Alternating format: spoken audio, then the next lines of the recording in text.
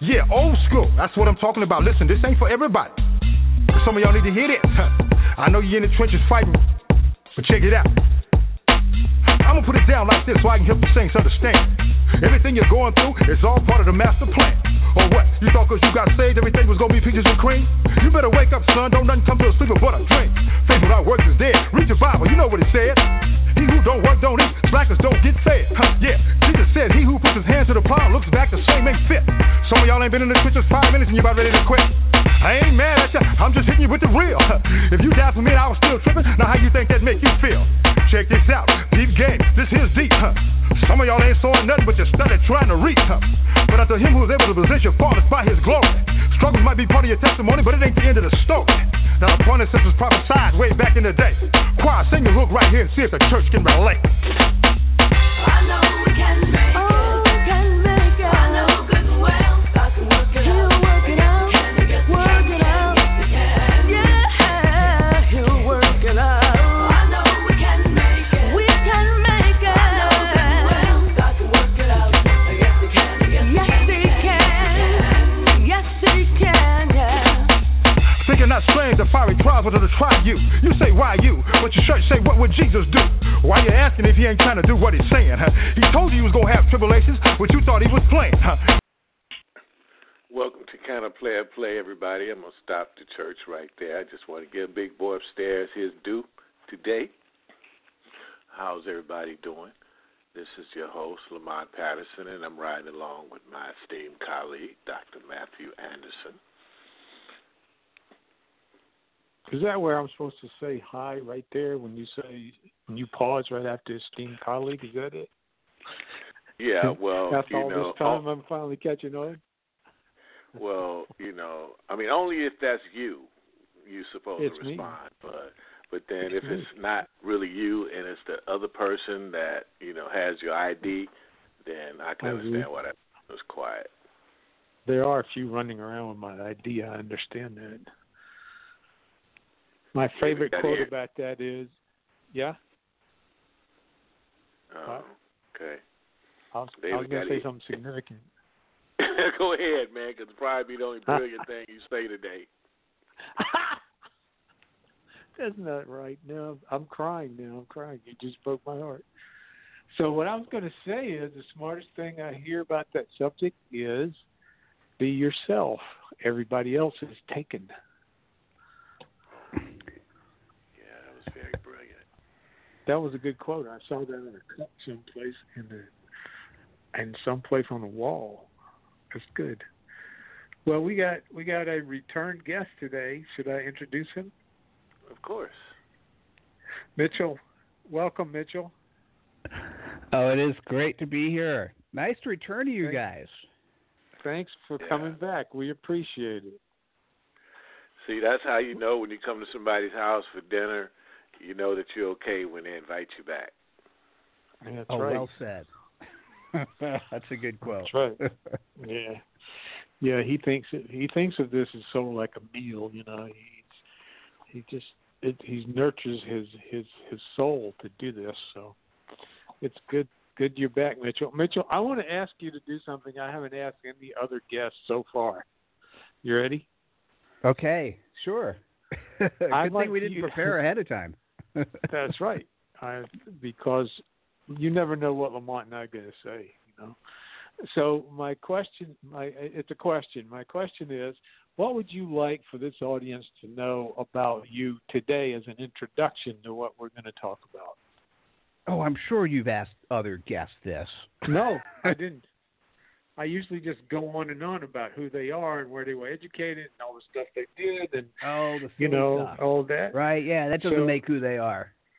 But I'm curious about what you would like us to know, particularly in terms of the kinds of things that you're really into and excited about, which I know are quite a few. But what would you like us to know, especially about you today? That was brilliant right there, Matthew. It is. No, it's a nice question. I appreciate that. I often spend, and I actually, it was probably the third time somebody pointed this out to me, 3 different people. I spent a lot of time on the what and the how and not enough time on the why. So if I'm going to answer your question, I'm going to do it from a why perspective. So why do I do what I do, and why did I create this platform? So my name's Mitchell Levy. You could always Google me, Mitchell, last name Levy, Levy. And the platform I created is AHAthat. It's just AHAthat.com. And the reason why is I have always in my life, when I've always gravitated to try to help other people in one way or the other. And what I've often found is the most successful is giving somebody a framework, right? So if you just tell somebody, you've heard the old thing, you show somebody how to fish versus give them food on their plate, and then they'll be fed for life. Yes. A lot of times people just need, and this is true for me as well, you just need a different way to look at something, and you can get through life that much easier. And I used to do it all on my own. And so I'd love to be in front of people, whether it's a large crowd or a one-on-one, and just give people a framework and help them be successful. And what I've been able to do is build a platform that would allow anyone to do that for other people, right? So this is the why. The why I want to have happen is I want you to be able to give, anyone who's listening, I want you to be able to give AHA messages to your audience so they get the framework, they get the why.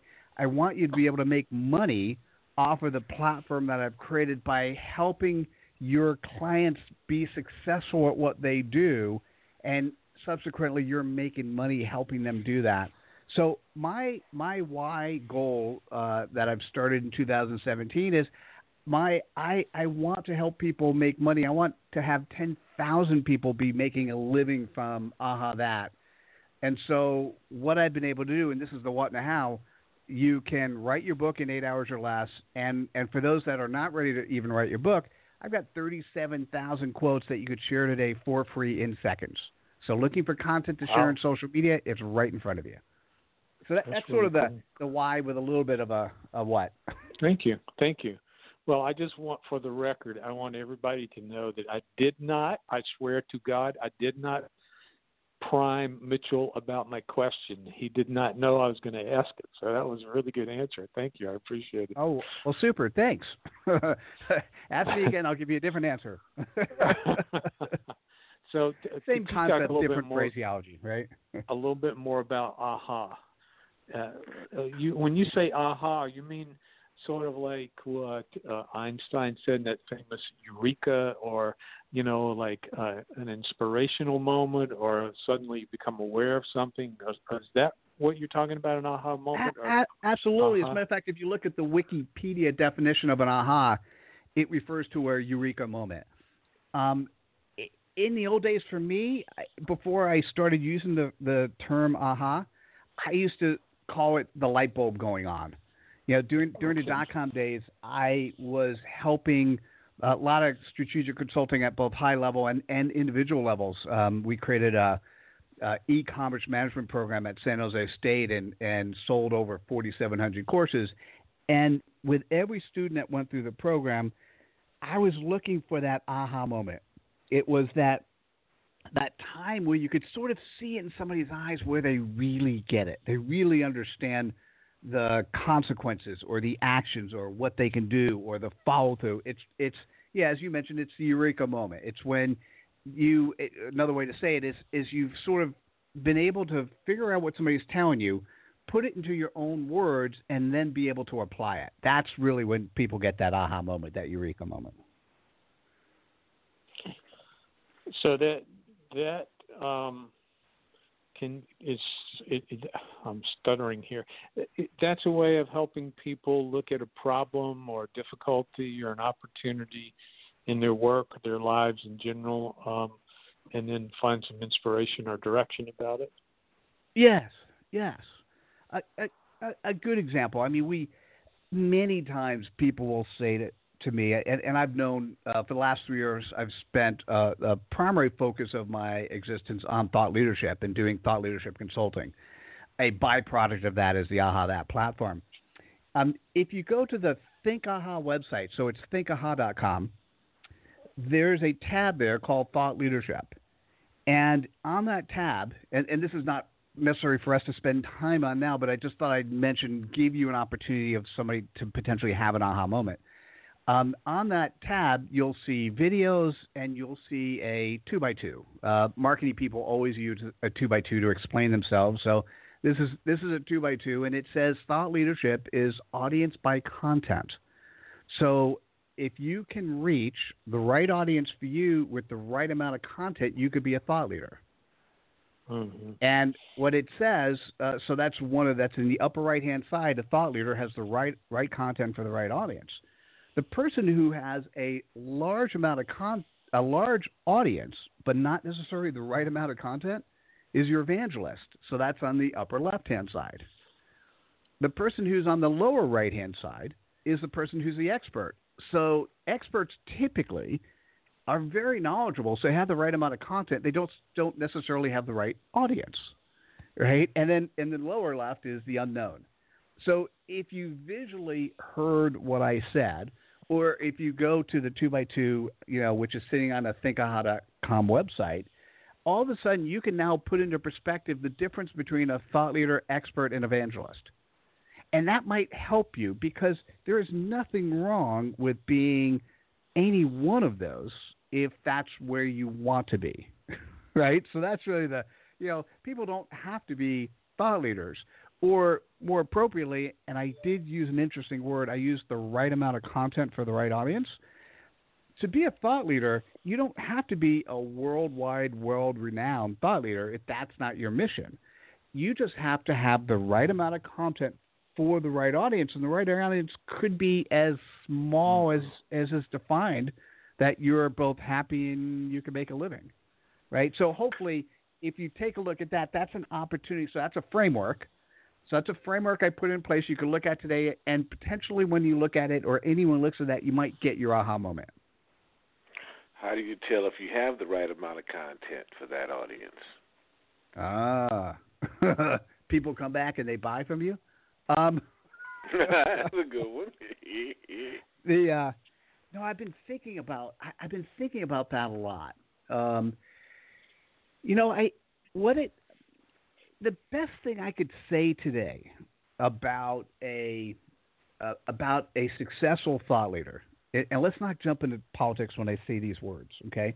They're authentic and they're trustworthy, okay? And the person who's authentic and trustworthy, probably the most, other than our parents, hopefully, you guys remember the movie Miracle on 34th Street? Yep. Yeah, so the cool part about that movie, the story or the framework I'll take away is how Kris Kringle would send people who were looking for products. If Macy's didn't have them, he sent them to other stores. And at first, everyone looked at that as a bad thing, but then, of course, Macy's sales increased because they went to other stores for stuff, and then they came back for everything else. Uh-huh. Truthfully, I think, I don't want to say that every thought leader has to be Santa Claus, but what I might say is if you take that perspective into mind, is that you're helping other people. So an answer to your question, if you are not quoting other people, if you're not giving other frameworks besides your own when you're talking to your audience, you do not have the right amount of content, right? The answer to what is the right amount of content is if somebody on the other side has asked you a question, you've given them the best, and my fingers are, doing the double quote thing, the best answer to their issue, right? Whatever that might be, which means that it's not just stuff but rather your peers in the space, it's sharing their content as well so that you're giving an unbiased viewpoint to the other person. Does that make sense? Okay. Yeah. Cool. That's my answer to the question. That's the right amount. Now, there's you could always read articles of quote unquote the right amount of content is you share unlimited times on Twitter. You share. It used to be you'd share a couple times a week on LinkedIn. Now you have to share a day, once a day on LinkedIn. That you share, unlimited amount of time on Instagram or Snapchat, right? I mean, there are different answers to, depending on the platform you're playing with, of what your audience wants to see. And so I guess the answer, probably the shortest answer I could have given, the right amount of content means it's what your audience expects and appreciates today, and will then talk about you to their friends, so you can grow your audience. Well, I'm back to your image that I have in my head about different ways of approaching this, and I'm thinking, did you say if you have a very large audience and a, what you call it, a limited or a narrow focus, that you're an evangelist? Yeah. You love it? I honestly, so this is one of those Mitchell Levy soul thing. I've never seen, many times you've seen ideas repurposed over and over again. I've never seen this, and it just fell into place. And think about any evangelist you've bumped into. Now, I'm talking about evangelism in relation to business evangelists, not necessarily religious evangelists. So I could definitely step in on the wrong landmine if I do that. A business evangelist is a guy like Guy Kawasaki, and this is not necessarily Guy today, but in the old days, when Guy would speak about, this is the old days, Apple and only Apple, and he never talked about IBM or anything that wasn't Apple, he's an evangelist. It just means that what he was talking about and what he knew, and if you were listening to him, his focus was solely on a single line. It wasn't about the whole you. His implication was that all you needed was Apple, and that makes for an evangelist, not necessarily a thought leader. Okay. So evangelist from the Greek basically means one who shares the good news. That's all it means. So it's but in terms of, it comes from the Greek word, I'm gonna really impress Lamont here for a second. It comes from the Greek word euangelos, which means good news, and there's that word angel in there. It's like a messenger of the good news. So it doesn't specifically relate to Christianity or any other specific religion, although the Christians have made good use of that concept over the years. But I was thinking in terms of the diagram that you created about my own work, in terms of how I reach out on social media and the internet, is I have a potentially a very large audience. I mean, very, very large, but I'm sending pretty much one message, and I'm guessing that it probably fit into that category of what you described. So it just had a on-air it doesn't mean I'm right, okay? I mean, there's always and this is the other thing, being humble is also a nice word to use in your thought leadership. So it doesn't mean I'm right. That said, if you believe the framework and what I'm saying, you now have had a aha moment. And that is, can I, or does it make sense for me to expand the breadth of content I'm sharing? Will that make the message I'm saying that much more important? And I would. Well, it's an interesting concept. Yes. Yeah, it's an interesting concept because I grew up in a religious tradition where evangelism was very popular, and so I know a lot about that mode of operation. And I've never really thought of myself as an evangelist by any means, but the way we're talking to fit your diagram, that sounds like my work would fit into that, because I'm focused on romantic relationships and the development and sustaining meaningful, even ecstatic romantic relationships. That's what the major focus I have. It's with my book, the Resurrection of Romance. And so I've been putting that message out on the internet and social media. And I would say there's a very large population for that. Not everybody, of course, but I think probably particularly the we asked you a question last time you were here. I believe it was the last question we asked, and you said you need to know the avatar of your of the people that you are reaching out to. Who are they? And I figured out mine was like mostly women from 30 to about 60. I'm guessing that's a lot of people. That is a lot of. That's a nice audience. Yeah. Oh, and by the way, what's really interesting about that audience today is in this last week they are really sparked up and excited about something. Yeah. They all went to Washington. All of them.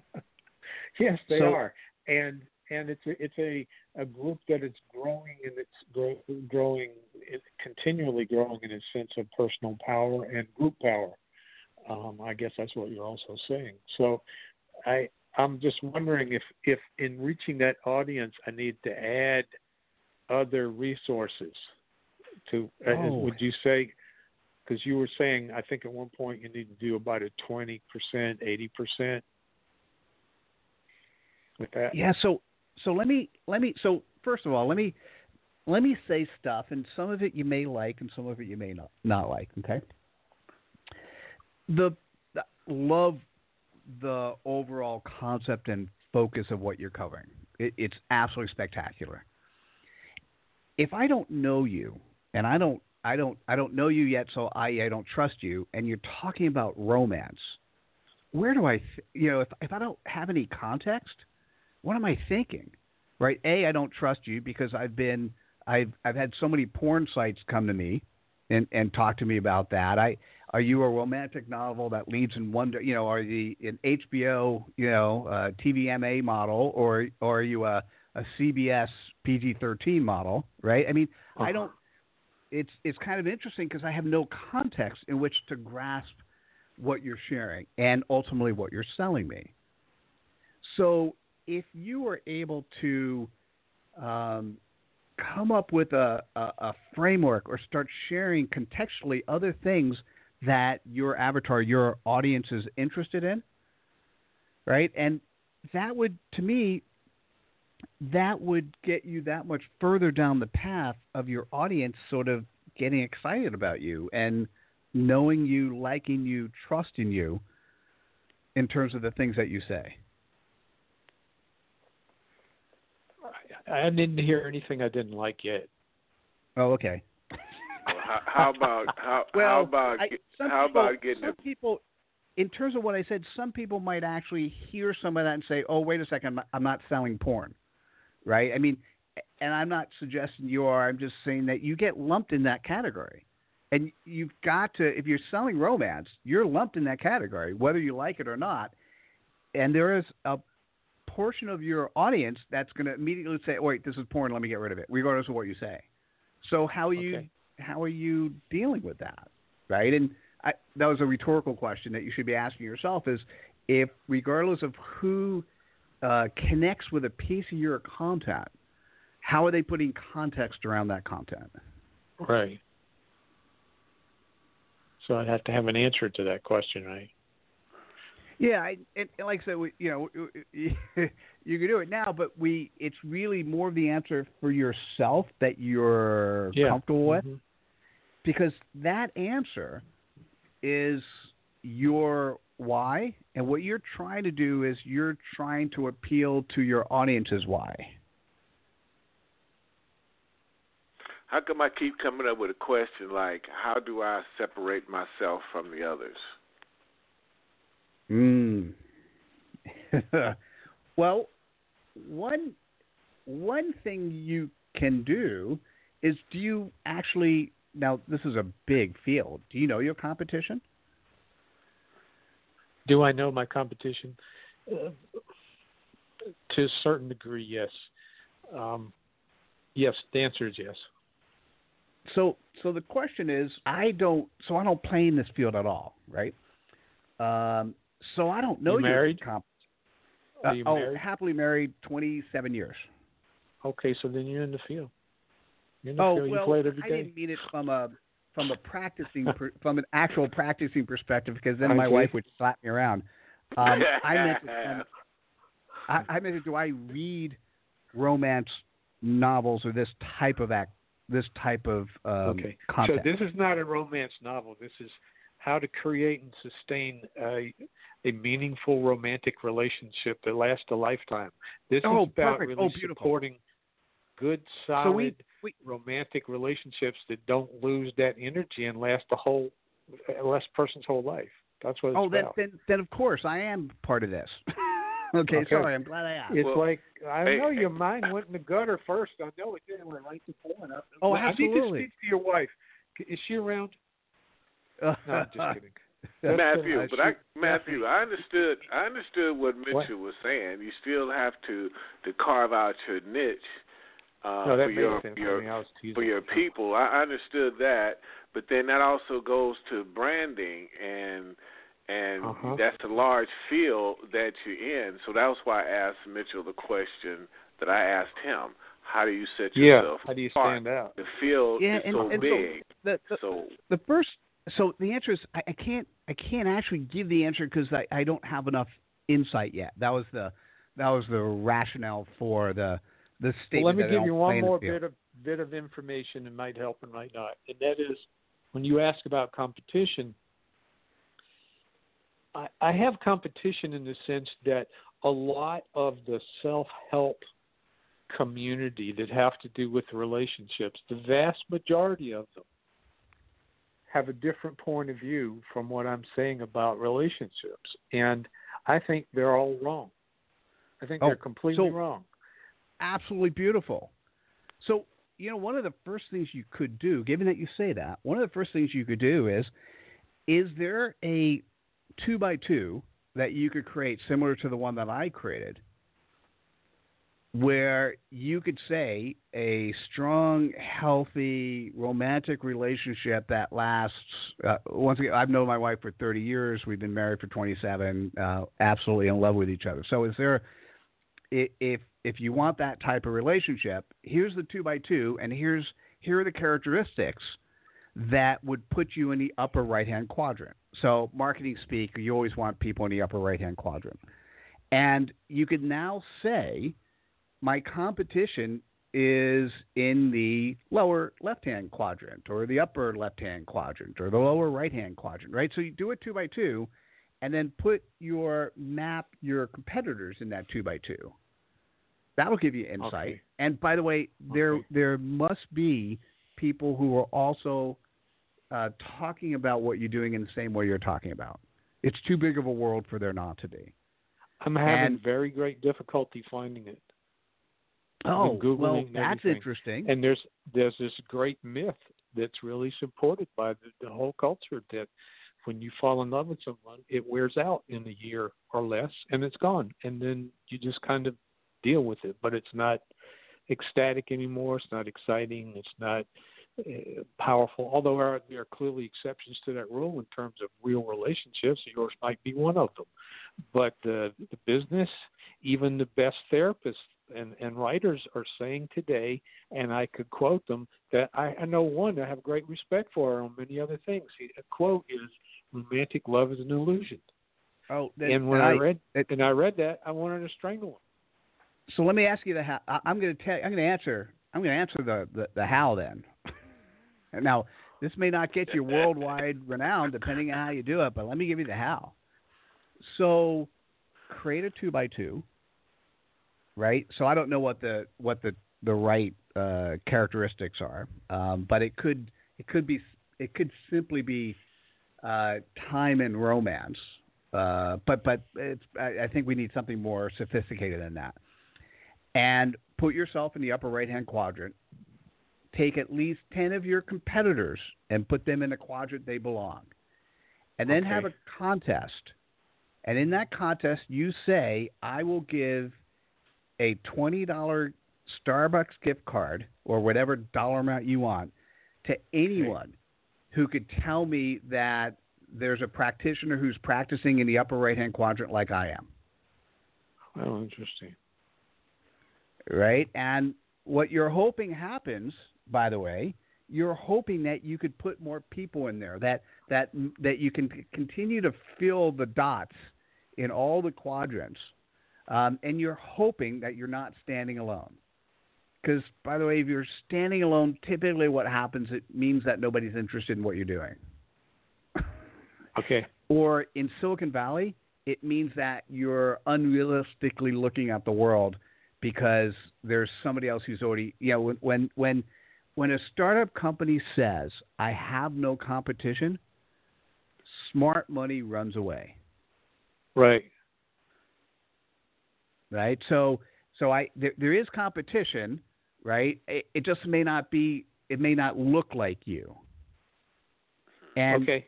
What I want to hear is I want to hear you talk about who looks like you and who doesn't look like you. Okay. All right, that makes sense. Smart money runs away. Oh, just so you know, I try my best to talk in aha moments. Right? Well, that's how you do radio, right? It's actually how you interact with anyone is you try at some time in the conversation for them to go, I'm going to remember that one, right? And if you're speaking on stage, or anyone who's listening, you should be tweeting out some of the stuff that gets said, right? Because that's and by the way, here's the important part. Here's what people often don't do. So this is one of the problems that I've solved with the AHAthat platform, and that is a lot of times. So let's say you listen to this radio and you hear, smart money runs away when the firm says they have no competition, right? That's a great quote. If you just said that yourself and didn't include my Twitter handle, i.e. you don't give me attribution for it, people are thinking you're saying it. If you actually so this is an example of 80% of the content should be somebody else's. This is a great example of something that you could share what I said, and the only difference is to include my Twitter handle or my name or my LinkedIn profile at the end of the quote, because then you're giving me attribution for the quote. Guess what? I win because you're quoting me. You win because you're giving good information that your audience wants to receive. So your audience wins because they're getting good content and they're recognizing that you're sharing other people's content. Basically, does that make sense? You're giving something to get something. You're giving something to get something. Yeah. Well, the other thing that you're saying in addition to that, which I completely agree with, is to a certain degree you're increasing your authority by quoting an authority who agrees with you. Yeah. Mitchell Levy is the authority who said this, and I'm quoting Mitchell Levy, so I've got some status here because I know what he said and what we said together is the same thing. I think that's why, we're always constantly quoting other people in general is to add to the authority of our own statement, which in true sense, it helps. It helps. Yes. Absolutely. It helps even more when you're humble enough to recognize that, you got a lot of egotistical people in this society as well that don't want to do that for some reason. We used to live that way, and that used to be less than a decade ago. That was sort of the definition of a thought leader. But nowadays, if you're not humble and don't recognize that you didn't invent everything, right? It's what, for me, who do you look for when you want an answer to a question or a problem, right? And you're looking to the person who you perceive has who's not going to be biased necessarily to their 100% their point of view. They're going to try to give you an answer that is in your best way, your best thinking, something that's the most valuable for you personally. Mm-hmm. That's true. That's where I am with my clients. See, that was a brilliant question, Matthew. Which part? I got to remember this. What was the brilliant part? He missed it, Mitchell. I lost the difference. I'm going to go back and listen to this interview 3-4 times and see if I can find that point. No, I think it's helpful to divide these, like you're talking about quadrants and who's in my quadrant. As you were asking that question, I'm thinking, well, who do I know or have read or heard speak who might be close to what and I'm finding people who are there, but they lack certain credentials as far as I'm concerned. So I'm trying to find people who have a little more traditional credentials in terms of their education and their background, and like that, who would, they're often, I hate to say it this way, with kind of new agey types, and they get it. But then I have people like you who, it's anecdotal evidence with people who say, I've been married for 27 years and I'm still in love with my wife. Well, that's a wonderful testimony to what I'm saying, is that it's possible. And I think that's great. And I think there's certain things that people do to sustain that. It's not luck. It's certainly not luck. It's certain attitudes and practices that people have that are really identifiable and really make a difference. And I'm looking for more people who have that understanding. Maybe what I need to do is find more of those couples and interview them so that I've got that kind of agreement. There's similarities and craziness. But, I have to tell you, you're talking more like an academic. And because you got the PhD yourself, you're assuming that you can't listen to other people who don't have a PhD. And I would just like to encourage you. I'm just wondering who else will listen to them. Well, have you been to YouTube recently? Yeah. Yes. Do you watch the Kardashians? No, I don't. I try not to. No, so but I hear what you're saying. I really do hear what you're saying. I do. And I'm not saying it's right. But what I will say is there are people who step into the mantle place as experts in their field that do not have the educational background that you do. And I am not convinced that the audience you want to reach needs to hear. There's a percentage of the audience you want to reach. So if you want to narrow your audience to simply be people who will only take advice from those with a PhD, that's a much smaller population. No, than but you're people making a good point, is that I may have identified a bit of a prejudice there in my own mind that I need to get rid of. It might be blocking some. I could have told you that. No, you need an outsider to tell you, otherwise you don't listen. I knew he was going to say that. I just knew it. But I think as you're exploring your avatar, you have to ask yourself, just because you think it's important to have a PhD doesn't mean your audience cares. And yeah, that's right. If your audience doesn't care, then you need to let that go. Otherwise, you're going to be putting a roadblock in your way to success. Because if you take away that criteria, now who goes in the upper right-hand quadrant that could potentially be a really nice partner with you? Because that's kind of what you're looking for, right? You're looking for people who know, like, echo the types of things you say, that would love to partner with somebody with your credentials, that's already sitting there with an audience that's huge because they've used some social media platform. They have a large audience, and they love to play with you. But you've been a snob and not let them play with you because you've said, hey, no PhD, I don't talk. I got him out of that. He's coming out of that, Mitchell. He's coming out. So of what it, I need is every Sunday afternoon, take a little verbal abuse on the radio. That's what I need. That's what I need. Now he's calling me a snob. I invited this sucker on the. Mitchell called you a snob, but I used to say you were a little conservative, and I guess that was my word for it. But but I understand you're right, Mitchell. He does come from an academic perspective, And sometimes people like to hear it, the tried and true. I've been through all this drama out in the mud to get to where I am today to even talk to you about real stuff. And I would say, as long as you identify your target segments in different ways, you can speak to a certain crowd with those credentials and they'll respect it. You do need to learn how to speak and interact with people who are not in that world.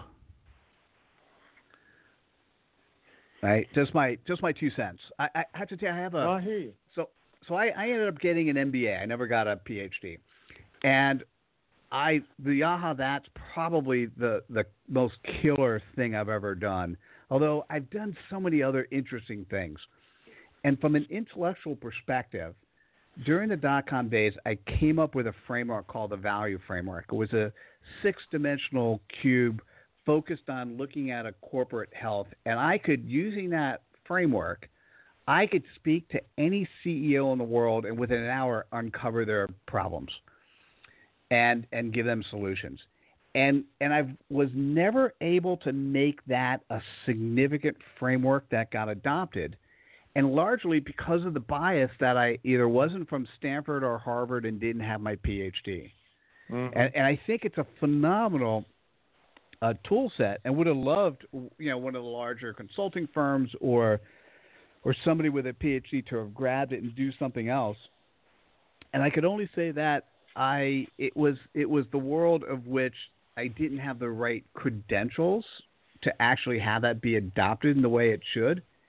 And I think a lot of that has gone away. I mean, I see some really interesting approaches adopted from people who have dropped out of high school, right? The world's changed a lot since then, but I understand where that comes from firsthand.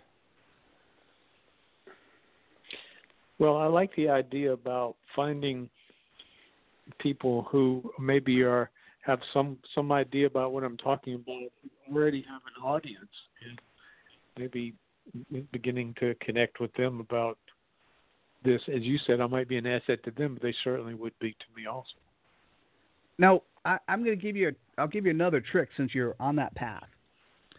So normally, let me ask you first, in the books that you wrote, how many hours did they take you about? That's really a hard question to answer, because in actual putting the words to the page is one answer, which is not an extensive amount, and then what it took to get to the point to be able to do that is a whole different kind of answer. So, it's like in actual finally writing it down out of my experience and work history and all of that, I don't know, maybe 10 weeks, but not every day. Certainly not 8 hours. So 50, I hear you. It's hours, really interesting. 100. Yeah. No, it's interesting I'm when you're fast. thinking about for the that. average writer, I'm pretty fast, but not 8 hours. Yeah, it sounds to me that it's along the lines of a couple hundred hours, 100 to 200 hours. That's probably not close. Not atypical. And could you have done that without all the background and experience and research you've done? No. The answer is no, but I got you. So here's a thought for you to take with you. So let's say you run across somebody who has the audience, are saying the same words. One of the things that you could say, and I'm going to use the word AHA book versus book, because we talked about this last time, and an AHA book that sits on the AHAthat platform will take 8 hours or less to write, because it's comprised of 140 bite-sized quotes. So now, imagine you go to somebody who's looking for a little bit more credibility, but has the audience and has people who know and like them. They already have the trust. And let's say you decide that there's somebody who you like, you want to approach them. If you went to them and said, we could actually do an AHA book together, and I just need a couple hours of your time. you could do most of the writing based on the content you have. You could listen to their shows. Within the weekend, you could be done with a book, but now you can offer to have it co-authored. So now that you're offering that person a piece of credibility.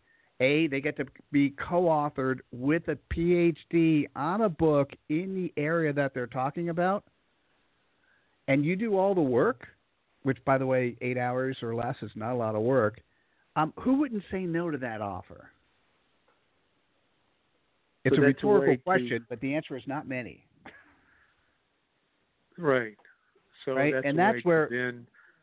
And then, of course, you're saying that they're going to want to share that book with their audience. Well, hopefully. Yeah. If they're now the author of the book with you, what they're hoping to do, and an AHA book is comprised of 140 quotes. Any of those quotes can be instantly shared on social media. So what if on their platform they actually then say, hey, go here, read the book, tell me which quotes you like the best. What if they get, 500,000 or 1 million pieces of conversation going about this one quote versus another? How beneficial is that for you? And the answer is pretty much very high. Mm-hmm. So that's, to me, what I love about this AHAthat platform is think about what we're doing here. We're still taking the credibility that one gets in a concept called a book, but we're now doing it in 8 hours or less. You're taking your credibility that you carry with you with the years of work you've done by getting your PhD, and you're transporting your PhD. You're cloning somebody else in your field and giving them credibility. They already have it because they have the following, but you're now giving them the academic creds and the publishing creds that they don't have. Man, that's a win-win. I hear you. It's an interesting idea. Go ahead, Lamont. No, I was just going to say, I got it. Yeah, it's kind of cool. You got it. Yeah, I understand it. I have it. I got it. I comprehend. You got it? Got it. You get it? You got it? That's good. Yep, got it. So that's kind of what I need, all right? Here's what I need. This is what I'm trying to make happen. This is why I'm doing all the radio shows. How do we get the person to go beyond the I got it and to start doing it with their clients? Right? And that's the piece of I am being the evangelist at this stage, and I'm saying, hey, listen, I know the importance of writing a book. I know the importance of playing on social media. What if you could do two birds at the same time and help you be more successful in life? And how do I get more of that to happen without Mitchell Levy being in the room? That's the piece I'm focused on. That's interesting. Because it seems like the people that you help the most are not the people you set out to help for some reason. That's possible. That's insightful. I'll have to think about that. Tell me more. What do you mean by that? I have my own interpretation in terms of listening to you say that, but tell me what you mean. Well, I don't know. Just like the shows that we do, we always go out to help. I mean, that's the bottom line to everything that we do, and that's our platform. But it seems like a lot of times we'll go after a certain market or people per se to help them particularly, but we're looking for something in return, and I don't know if it's self-gratification or you just feel good about you being able to help. But then it seems like the help that we do come from strangers or come from a different area or a different place in the universe.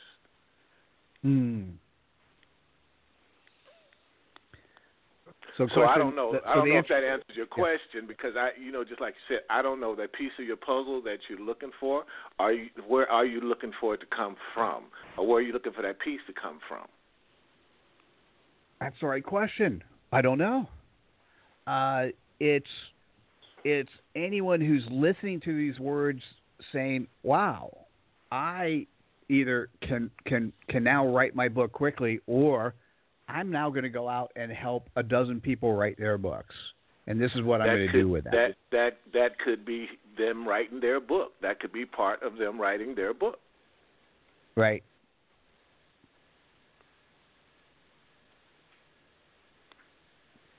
That could be. It's the group of people. So in order to get 10,000 people making a living off of AHAthat, I have to have a number of them whose goal is to help other people get published in this way. And then the next thing, of course, is once you're published, how do you take it and make a living off of writing your book? So how do you drive more clients? How do you make more money? And that's where I'm spending my energy, are the partners who are either putting in funnels for sales leads and closing business, or the partners which, I got a partner who will make you an Amazon best-selling author, right? And or significantly increase your social following. So it's the partnership deals to me that I'm working on that will help drive, because the book doesn't work by itself. It's the book and something you do with it that makes it valuable. Yeah, your team. I like to say team, but I guess there's a lot of different word names for that. Yeah. Well, given what you, I'm sorry, Lamont. Sorry to interrupt you. Go ahead. No, I'm done. I'm finished. Okay, Mitchell, I did a version of what you're saying. I partnered up with these guys, and my book is an Amazon bestseller. And then after that happened, I did a lot of radio interviews, but I haven't figured out how to quite go the next step with it. And you give me some good ideas today. I think I'm going to think seriously about them. I always think that when a person gets to be kind of stuck in the flow of something, that the answer usually has to do with something in their own mind. Maybe they're outside the box of the way they usually think. So you said some useful things to me tonight, and I appreciate it. Oh, beautiful. Oh, my pleasure. It goes back to the statement that you referenced when I mentioned before, and that's, I've given you a couple opportunities for you to change the framework in which you're processing information. Mm-hmm. And some people are ready to change their framework, and some people aren't. But if you're ready, only good things can happen. Well, it was. I started out in 2000 with a book that was published by a New York publisher, and then I self-published a couple, and that was really hard for me to do that because I grew up in the years ago with this idea that what they call vanity press, and it's really not that anymore. It's not that. It's just self-publish and then do what you're talking about is a whole new way of getting information out in a way that really wasn't available to people 30 years ago. So I've had to have a shift about that in order to do this. There's a part of me that would have preferred to have a New York publisher, but in this recent book I was talking about, romance, and I think that would have been a mistake in terms of ultimately where I want to go with it. I think it would have been really and truly limiting, both in terms of popularity of the book, but also financially. Gotcha. And it sounds like your idea about AHA Books is more in the way I was thinking about it now, so it's another way to get your information out to the world without putting too many middle people in there. No, well, yes, and right. So here's the and. If you could snap your fingers and create a book, then what do you create a book on? Well, you create. Remember, this is not a couple hundred hours with 1,000 hours worth of PhD research. This is 8 hours or less. So you create your book on you identify your target audience, and you create a book that solves the answer of that audience, right? And then you can slightly tailor that book and create another one, or you can go after co-authors and do stuff with them, right? It's in essence sort of the model that I'd like to have people shift is sort of, if you could snap your fingers and create a book, now what do you do your book on? And so you're now looking at the end product of what you're doing with your book as being more important than the actual book itself. Mm-hmm. Yeah, I understand. And that changes everything. One big question, since we're almost done here, another big question at the end. So once an AHA book is completed, how do you help those people get that book to people who want to read it? Well, so the AHA book is comprised of 140 bite-sized quotes. So you got a URL that's a customized URL that brings you directly to your book. So we share it. Although I've got 50,000 followers, but I don't really talk about romance. So it wouldn't make sense for me to share it to those followers directly.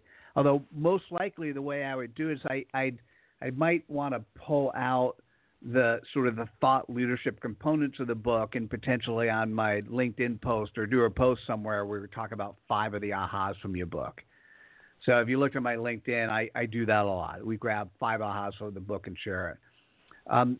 But I think the real answer to the question is kind of how do you do it? Because the old world used to be is we'd have a publisher we'd get, and then the publisher would market for us. Yeah. And the only person who cares most about marketing for you is you. And so the real benefit is how do you take these words, which are now in social media shareable format, and how do you get the world to want to share them? And so we talked before about you partnering with somebody who has a large following. That's one way to do it. Okay, well, that's one way it really helps. Yeah, that's a great way. Another way is if I could get Tony Robbins to co-author with me, I'd be fine, right? That would be amazing. But when you get to that level, he gets those sort of offers all the time. So the question is, what are you going to offer him, right? Oh, what an idea! Yeah, it's an interesting one. I'll tell him that I'm friends with Mitchell Levy. If that works for you, you go right ahead and use it. Well, Mitchell, I'd like to say one thing. You've effectively left the ladder down for other entrepreneurs. You've put out enough information, and I think your platform will have a snowball effect. And I think the right people that you're trying to reach, you're going to reach because you're doing all the right things from what I can see. All right, well, thank you, Lamont. The old folks used to say you can lead a horse to water, but you can't make them drink. So the one that's going to get your message is going to get it, and the other ones are going to be asleep. They're going to stay asleep. So that's my 2 cents on it. Well, I appreciate it. I'm working hard to lead people to water and then figure out how they're going to drink. and many people are. I mean, we've had lots of successes, but that's getting to 10,000 is different than getting to a couple hundred. So, right. Well, real quickly, Mitchell, tell the people how they can reach you. All right. So, probably the easiest. Once again, you could Google my name, which is Mitchell Levy, Mitchell, last name Levy, Levy, and connect me on LinkedIn, Facebook. Let me know why we're connecting. Twitter, Instagram. Obviously, feel free to connect. Or go to AHAthat.com. Specifically, if you went to AHAthat.com/author, and AHAthat is AHAthat, so it's just like it sounds. If you go to /author, that's where we have videos on why AHAthat, how to write your book, customer testimonials, and we list there the 8-step process. It really is an 8-step process that'll take you 8 hours or less to write. And when you submit it, if you say that you heard me on this show, what will happen is my team will make sure I see your submission and to give you feedback directly. And I'm happy to do that for your audience. Well, thank you so very much, and we certainly appreciate it. And wonderful. I'm going to let you know what Matthew's alias is, so you can look out for that name. Gotcha. It's in my email address. Yeah, thank you so much, Mitchell, for joining us. Hey, Mitchell, thank you for coming back. It was a joy to have you with a lot of great information. I hope you have a wonderful week. Oh, thank you. Same to you guys. Thanks for having me. I enjoyed it as well. Thank you. And for our listeners that joined us late, The show will be available in the next few minutes, and you can catch the show from the beginning, from wherever you get your podcast from, iTunes, and I don't know, there's 1,000 other places you can get the show from, worldmovement.com. But come back next week, same time, to talk to Matthew and myself.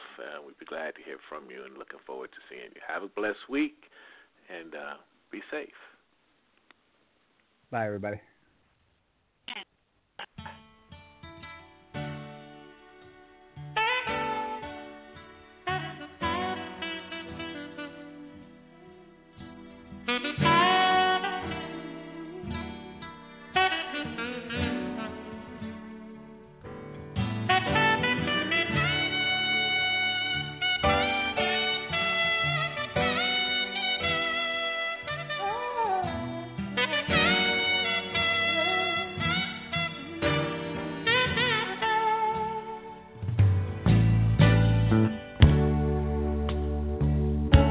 Even though my job takes me all around the world, oh, I see the first admit that I've had the fun with some of the prettiest girls. But temptation gets strong sometimes, but if it lasts too long, oh, you always seem to call me at the wrong